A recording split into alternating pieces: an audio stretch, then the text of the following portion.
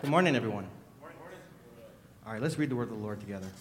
This is John chapter 6, verses 51 through 71. I am the living bread that came down from heaven. If anyone eats of this bread, he will live forever. And the bread that I will give for the life of the world is my flesh. The Jews then disputed amongst themselves, saying, how can this man give us his flesh to eat? So Jesus said to them, truly, truly, I say to you, unless you eat the flesh of the Son of Man and drink his blood, you have no life in you. Whoever feeds on my flesh and drinks my blood has eternal life, and I will raise him up on the last day. For my flesh is true food, and my blood is true drink. Whoever feeds on my flesh and drinks my blood abides in me, and I in him. As the living Father sent me, and I live because of the Father, so whoever feeds on me, he will also live because of me. This is the bread that came down from heaven, not like the bread the fathers ate and died. Whoever feeds on this bread will live forever. Jesus said these things in the synagogue as he taught in Capernaum. When many of his disciples heard it, they said, this is a hard saying. Who can listen to it? But Jesus, knowing in himself that his disciples were grumbling about this, said to them, do you take offense at this?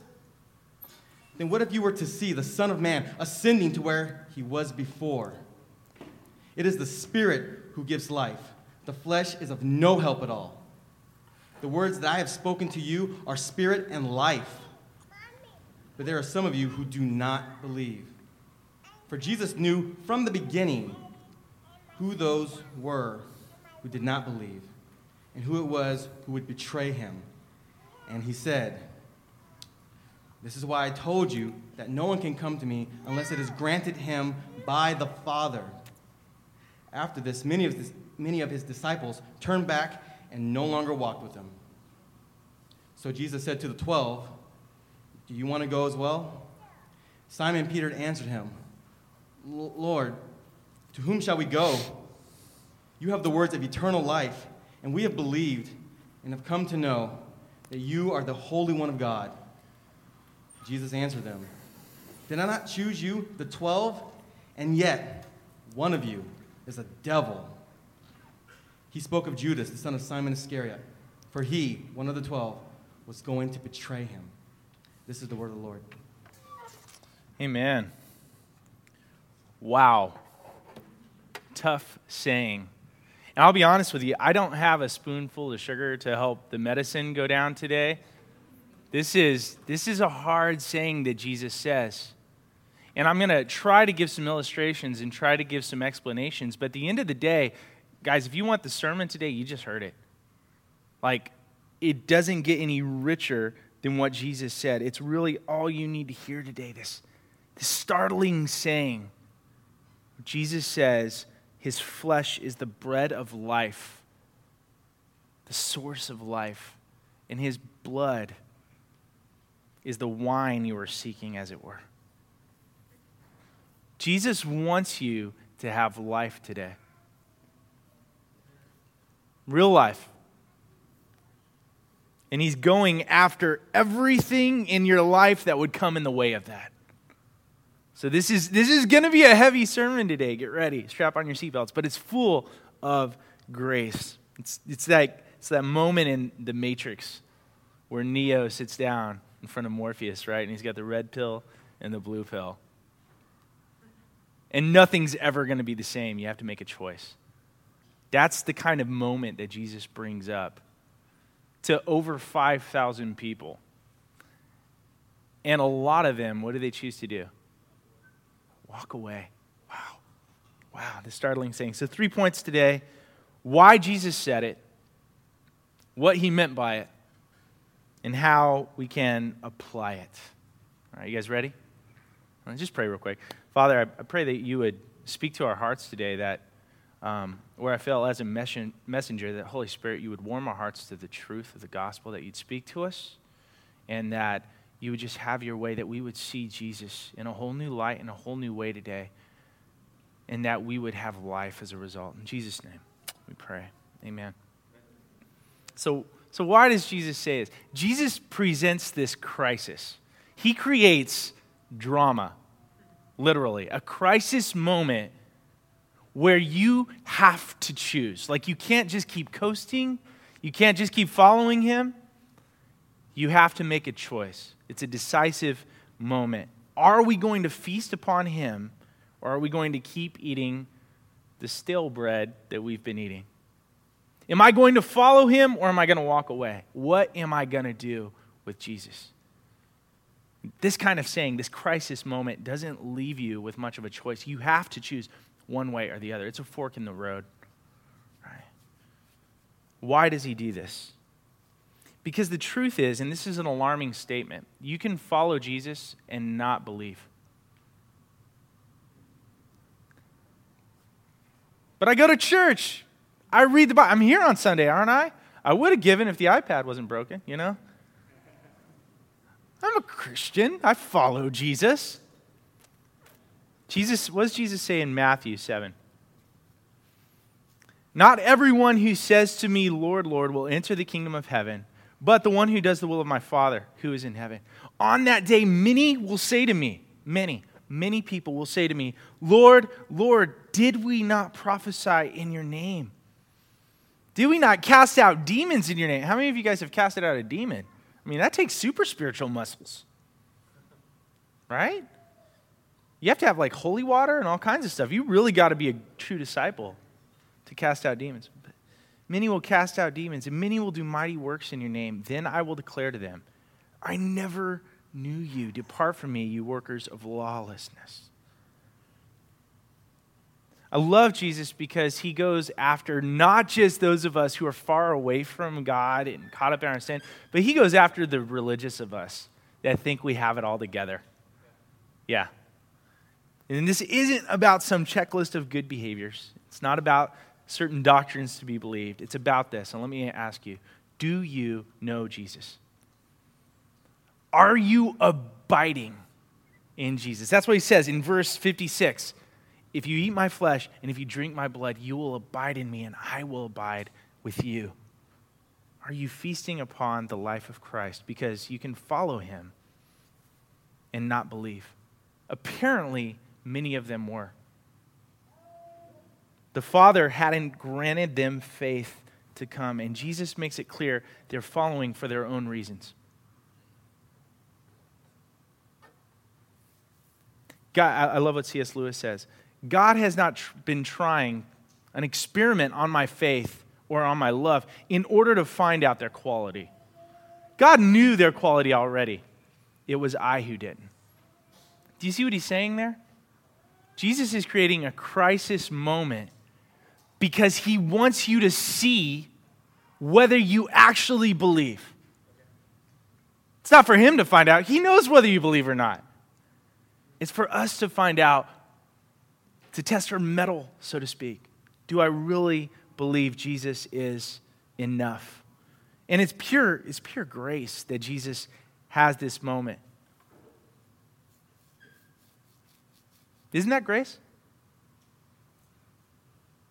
If I could summarize this passage in one sentence, it's this. We have true life as we feast upon the life of Christ. Verse 57, he says, as the Father sent me, and I live because of the Father, so whoever feeds on me, he will also live because of me. But get this today, guys. In order to feast on him, you have to put down the bread you've been eating. In order to pick up the bread of life, you have to put something else down. If we can catch a vision for this today, we'll have life.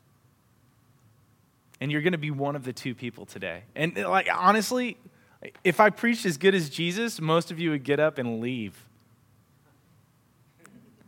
That's hardcore, man. How do you do it? How do I want to have a better outcome to this sermon than Jesus did? Wow. So what is he actually saying? We know why he's saying it. He's saying it for grace. Actually, I love this. I love this. Where is it? And what is his aim? Basically, because he goes from 5,000 people to 11. Like, the title of this sermon could be "How to Kill a Megachurch in One Sermon." Like, worst sermon ever, Jesus. That was not good. Like, you could have built a church here, 5,000 people. You could have been famous. You could have, they're ready to enthrone him as king. And then why do you have to go and do this? He went and messed it all up.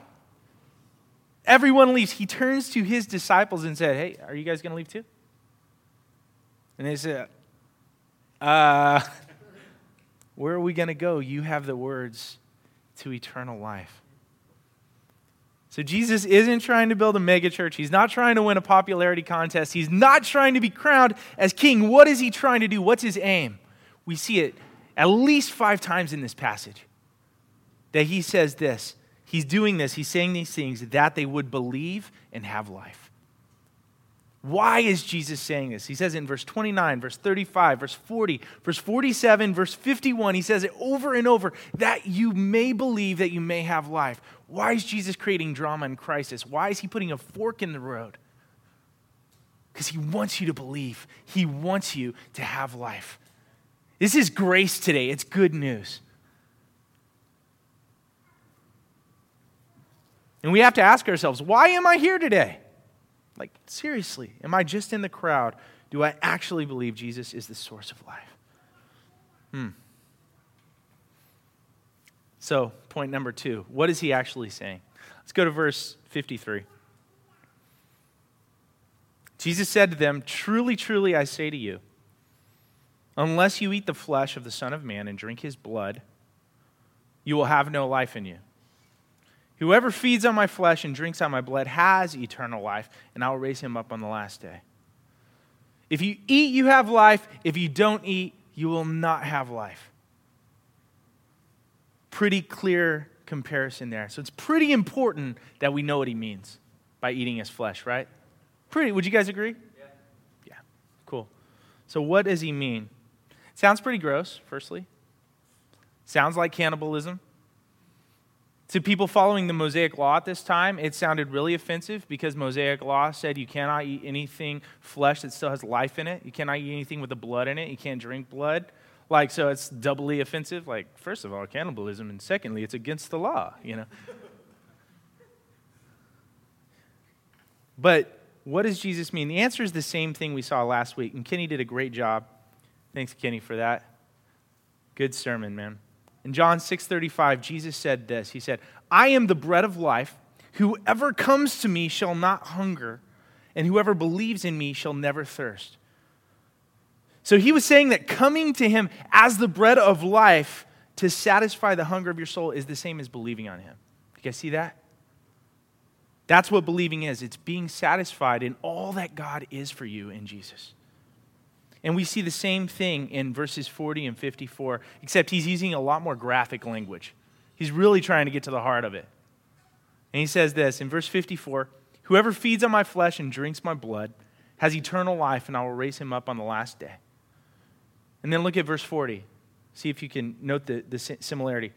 "Everyone who looks on the Son and believes on him should have eternal life, and I will raise him up on the last day." Do you guys see the parallel there? What does it mean? To Jesus, eating his flesh and drinking his blood, what does it mean to him? Well, it's a figurative way of Jesus saying this. Guys, believe on me. Trust me. Come to me as the source of life, for nourishment, for life. Quit looking for life everywhere else. Come and dine. See, Jesus wants you to experience life. He wants you to. So he gives you everything that he has. He actually gives you his own life. He gives you his own flesh and blood. And he says it now in this figurative, metaphorical way. But in a few weeks, we know from the story it's not going to be a metaphor anymore. He's literally going to pour his blood out on a cross, and his flesh is going to be broken for the life of the world. It's going to get beyond just a cool little speech that scares a bunch of people off. And it's going to be really offensive. St. Augustine said this, believe and you have eaten. But why is it offensive? I mean, it's got to be more, it's not just that it's the cannibalism kind of a thing. It's not just the Mosaic law. It's offensive here today still for us. And I'll tell you why. It challenges our heart in this because it shows our heart for what's truly going on. The truth that our hearts want God for his stuff and not for himself. That's why this saying is every bit as offensive today as it was 2,000 years ago. Jesus he's creating this moment of tension and crisis where he says, guys, you have to make a choice. Do you want me? Or do you want anything else? And I know what you're saying, because like when I saw this and I was praying through it, I'm like, surely he can't mean that. And the Holy Spirit was like, he does mean that. And don't call me Shirley. It was tense. I had to break it up.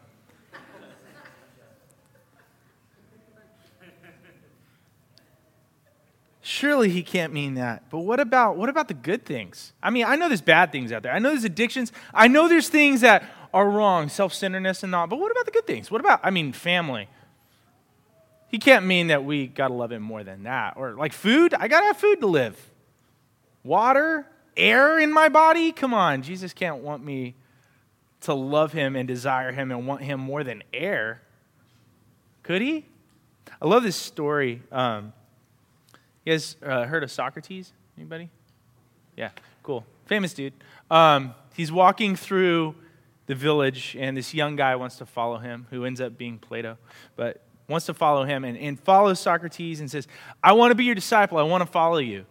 And Socrates just kind of looks over his shoulder casually and keeps walking. He walks through town. The guy keeps following him. And pretty soon he gets to the edge of the water, and he just keeps going. Steps into the water. And he's like, well, I said I want to follow him. I better follow him. So he wades out into the water, and all of a sudden, out of nowhere, Socrates grabs him, turns around, dunks him under the water, and holds him under. And the guy's gasping for air. You see the bubbles coming up. And right at the last second, he lets him up, right before he dies. He says, what are you doing? Why would you do that? And he says, when you want truth, as much as you want that air in your lungs, you're ready to be my disciple.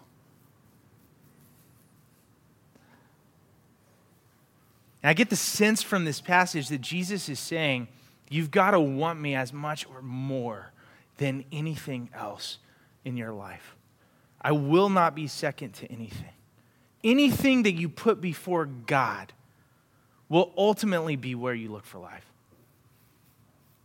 Anything. And the thing that sucks about that is as we look to these other things for life, we're continually missing out on true life. Like we're gobbling up the counterfeit bread.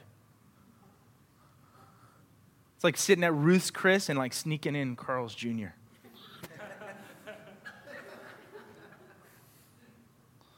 Think about it. If there's an eternal creator God, if that's true, and what he says is true, and this life is really about this life, but it's about this eternal life beyond, then what good does money do if you don't have God? What good does food do? If you're going to live forever, we're all going to pass away in this life. We get like 70 years, and there's eternity.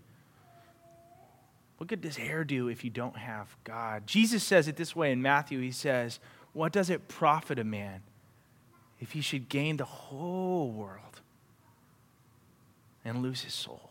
What will you give in exchange for your soul?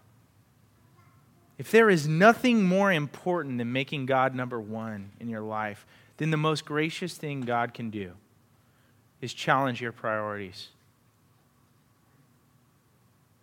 And that's what he says. Jesus says, hey guys, you want this bread? I'm the true bread.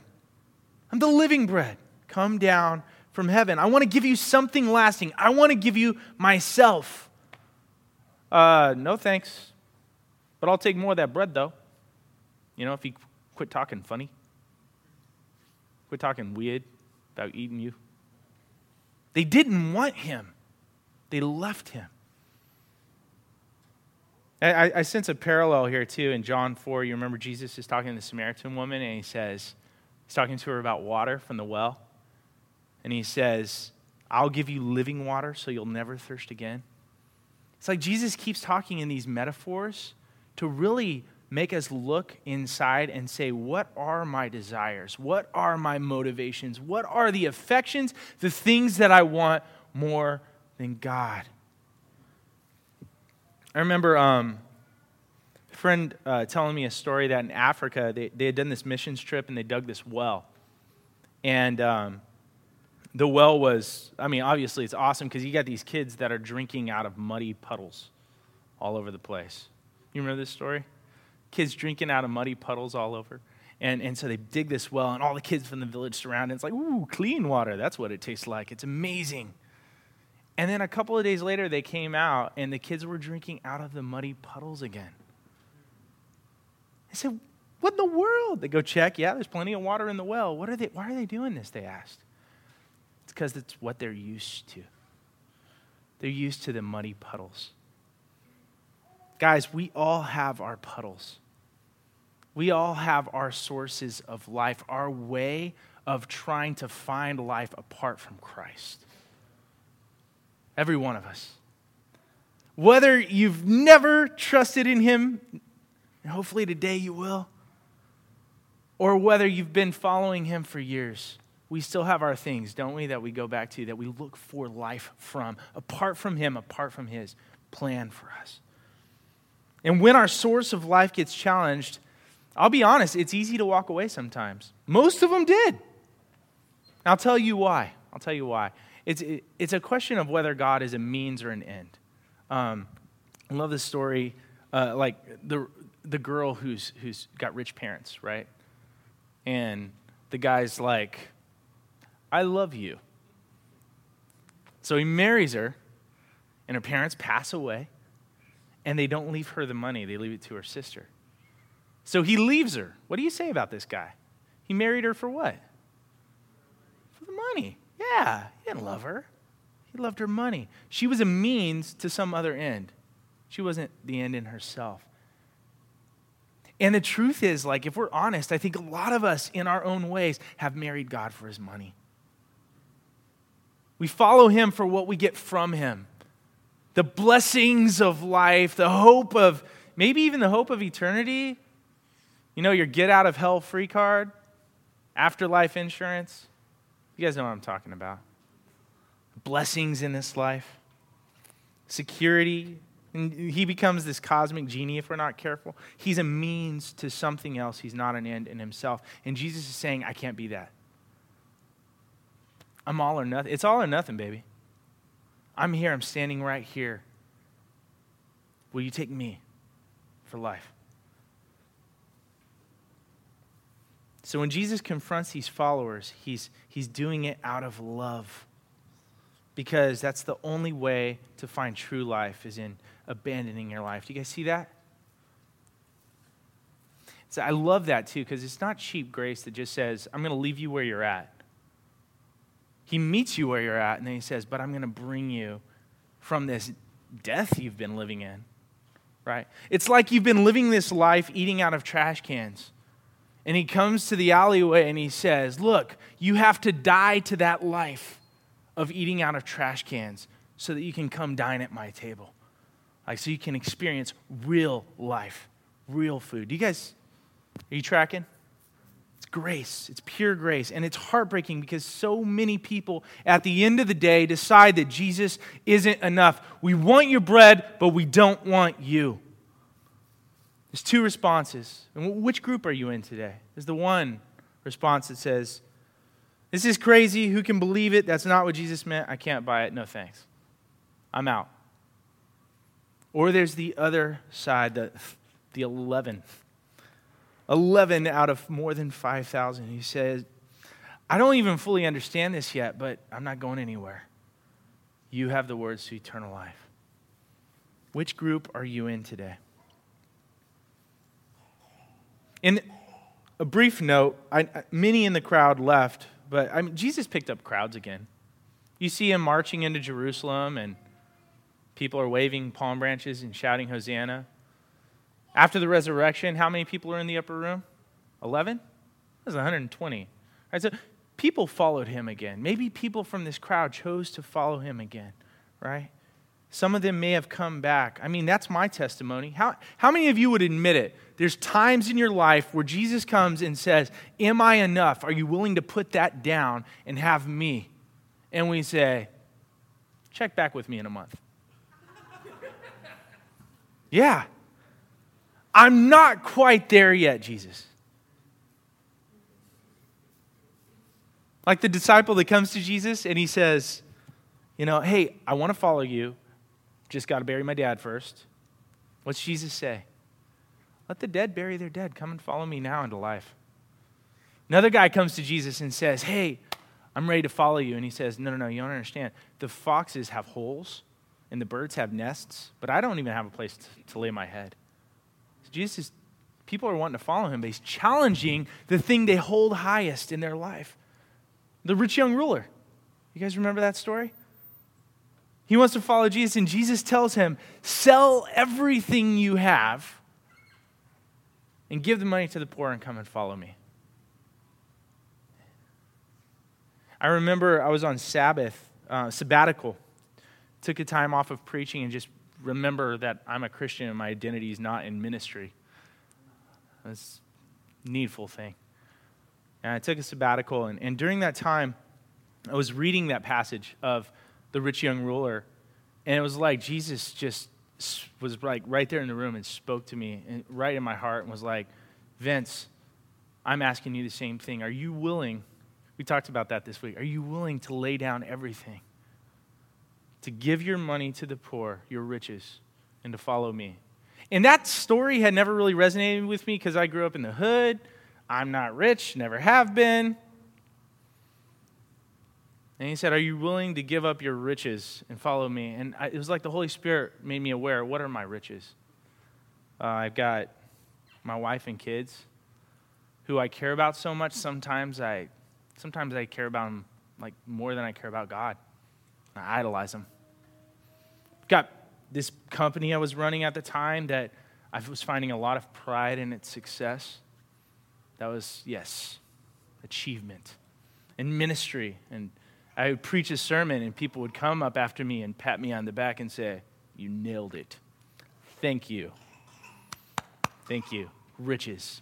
I feel great. Are you ready to leave all of that behind and follow me? I know he wasn't saying, will you leave your wife in a literal sense. But in your heart, are you ready to walk away from everything from me? See, Jesus in that moment was trying to bring healing into my life. Will you let me be number one? Eat my flesh, drink my blood. Will you take hold of life today? So how do we apply it? Some questions for you to just think about here. Where are the areas you're looking for life outside of Christ? What are the loaves of bread and the cups of wine, if you will, that you're choosing over him? What are you living on? What's sustaining your life besides Jesus? And maybe you've believed and you're like, I get it. I get the principle. I've heard it a million times. But I don't know how to stop wanting this other bread. I don't know how to make Jesus central. I'm trying. I really am. But I'm not sure how. How can we apply this today? How can we stop wanting these things? Jesus tells us in the passage. Jesus gives us a hint. Verse 58.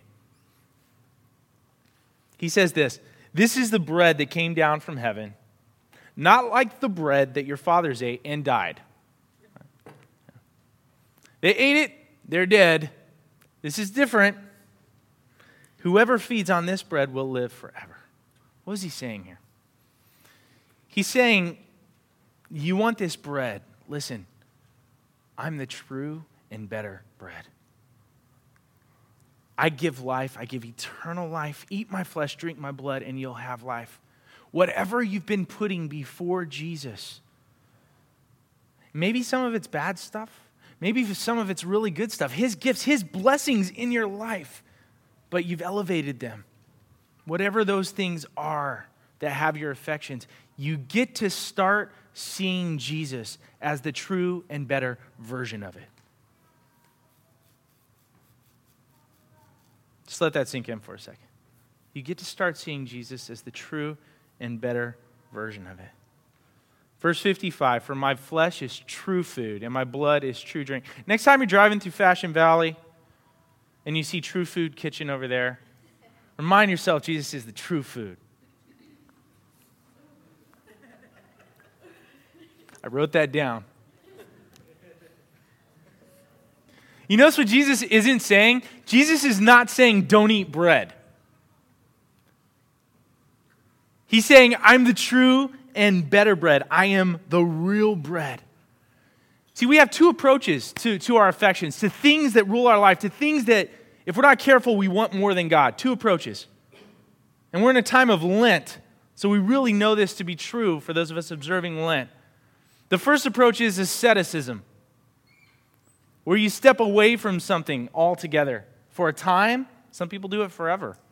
I'm never touching that again. I'm never going to drink that again. I'm never going to do this again. Asceticism. The other approach is hedonism. Hedonism. Piper talks a lot about this. Learning to keep God ultimate and to worship Him through those things. What does that look like? What does it look like? Remember that. Next time you take a bite of bread, here's a simple illustration. Remind yourself that Jesus is the true and better bread.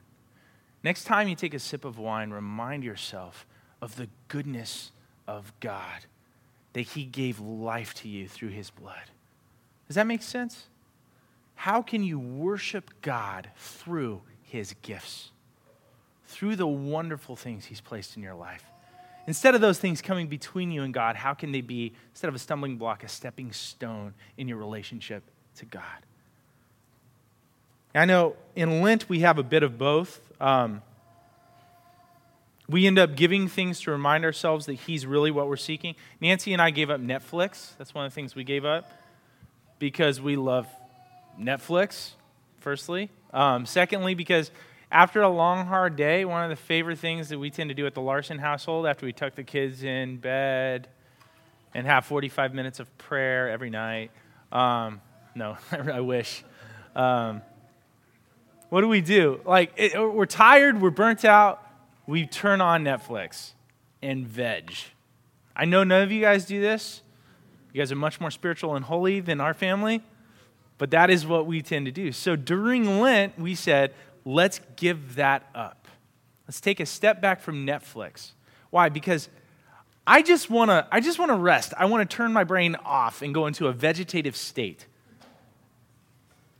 But is that real rest? No, it's not. In fact, what Scripture say my real rest is? In Jesus, yeah. Jesus. So how can I take a step back from something that I'm finding rest in but not really resting and find Jesus to be my true rest? Are we tracking? Maybe you gave up some food item for lunch. Maybe you like rolling things down the concrete and you're giving that up for Lent. Maybe some of you haven't given that up for Lent. That's okay. All right? How can Jesus be your source of pleasure, your source of strength and sustenance? Or maybe you gave up social media for Lent, right? To step away from it, right? Because now you can see Jesus is your companion. He's what I need. He's your source of affirmation. He's your like button. I like you.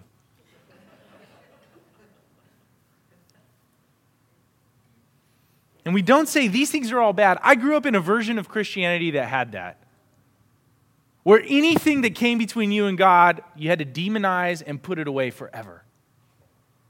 But in the gospel, we get to really see these things redeemed. We get to see Jesus as number one and start to worship Him through His gifts.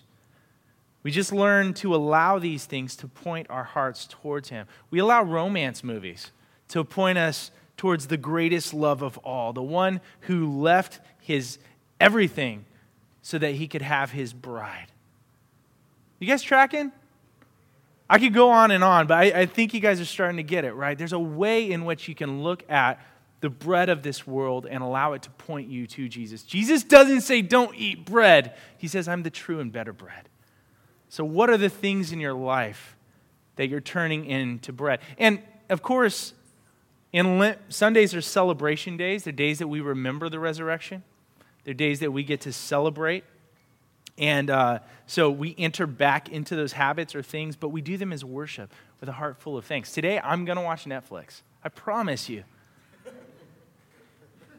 Lord willing, I will watch it. But I get to watch it not as a source of rest. I get to worship Jesus while I'm watching. I get to connect with him. Maybe I'll even look for the gospel implications of the storyline and cause my heart to worship God through his goodness. Are you guys, we're tracking?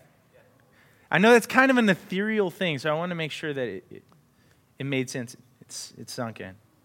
And maybe you say, that sounds great in theory, Vince, but that's not going to change my heart. I don't just need behavior modification. I don't just need a better way of looking at stuff that can become addiction. Like, what's actually going to change my motivation? And I'll close with this. It's the gospel. If you need the right motivation, nothing will awaken your appetite like seeing Jesus as the bread of life. Nothing will warm your heart like looking at Jesus. See, God isn't asking you to do something that he isn't willing to do himself. Jesus did this already. As I close, I just want you to think about this. Jesus actually made God number one. He trusted the Father. He submitted his entire will to the Father. In fact, remember what Jesus said in John 4? He said, my food is to do the will of my Father. And he followed God's will even to death. Why would Jesus do that? Why would Jesus allow God's plan to rule over his? Why would he submit so much of his life? He did it because he loves you. So that you could have life, so that you could feast on him, so that you would have new eyes to behold his love and his grace for you, so that you would have a new heart to accept his calling to come and dine. And here's the cool part. He didn't stop there. Because at this Last Supper, the first communion table, what does Jesus say to his followers? He says this in John 14. I will ask the Father, and he will give you another helper to be with you forever, even the Spirit of truth, whom the world cannot receive because it neither sees him nor knows him. But you know him, for he dwells with you and will be in you. These things I've spoken to you while I'm still with you, but the Helper, the Holy Spirit, whom the Father will send in my name, he will teach you all things and bring to your remembrance all that I have said to you. Do you see that? As we close, do you see that you are not alone? That God has given you his gospel to warm and transform your heart. God has given you his Holy Spirit to indwell and empower you from within. And you have this hope that Jesus gives us in himself in this passage. And I'll close with this verse. John 6:51, I am the living bread that came down from heaven. If anyone eats of this bread, he will live forever. As we get ready for communion today and think about what we're going to say as we get with our DNA group or our significant other or gospel community, I want to challenge you to taste and see that the Lord is good. Today is another opportunity to taste and see that Jesus is enough. Over communion, I want you to come and confess. And here's 3 questions that maybe can spark something in you as you think about this in your life. What bread is he calling you to put down so you can taste him? What wine are you intoxicated with that's blurred your vision of him, that he's calling you to step away from and taste the wine that he gives? And what affections is he calling you to see him as the true and better version of? What things in your life have taken his place that he's calling you to say, no, see me through that. Worship me. Maybe put that away for a while. Maybe worship me through that. But either way, I want a relationship with you. I want you to see me as the true and better bread of life. This bread is his perfect life, lived in your place. And his blood is, this wine represents this blood that's poured out for your forgiveness of sins. You don't have to stand condemned today. You're forgiven. You're washed if you're in Christ. And you can come and you can remember that you're forgiven, but you didn't only just get a blank slate, you got the very righteousness of God. You got Jesus himself. Taste and see that the Lord is good. Let's pray. Father, thank you for sending your Son. Thank you for your amazing love. You love the world so much that you gave your only Son, that whoever would believe in him would not perish but have everlasting life. And that is what it means to eat flesh and blood of Christ today, is to believe on the work of your Son, to trust in him, to put him first.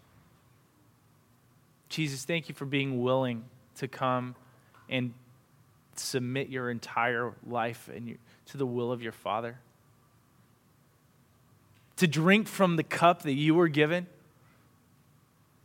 so that we could drink from your life. And Holy Spirit, thank you that you're present right now, convicting hearts, turning us to you. And I pray that as we partake in communion today, we would find you to be enough, that we would possibly put away some things that we've been looking to for life. Or that we'd begin to see those things redeemed as we look to you through them, and our lives would be lives lived in worship to you. Help us to taste and see that you're good. In Jesus' name, amen.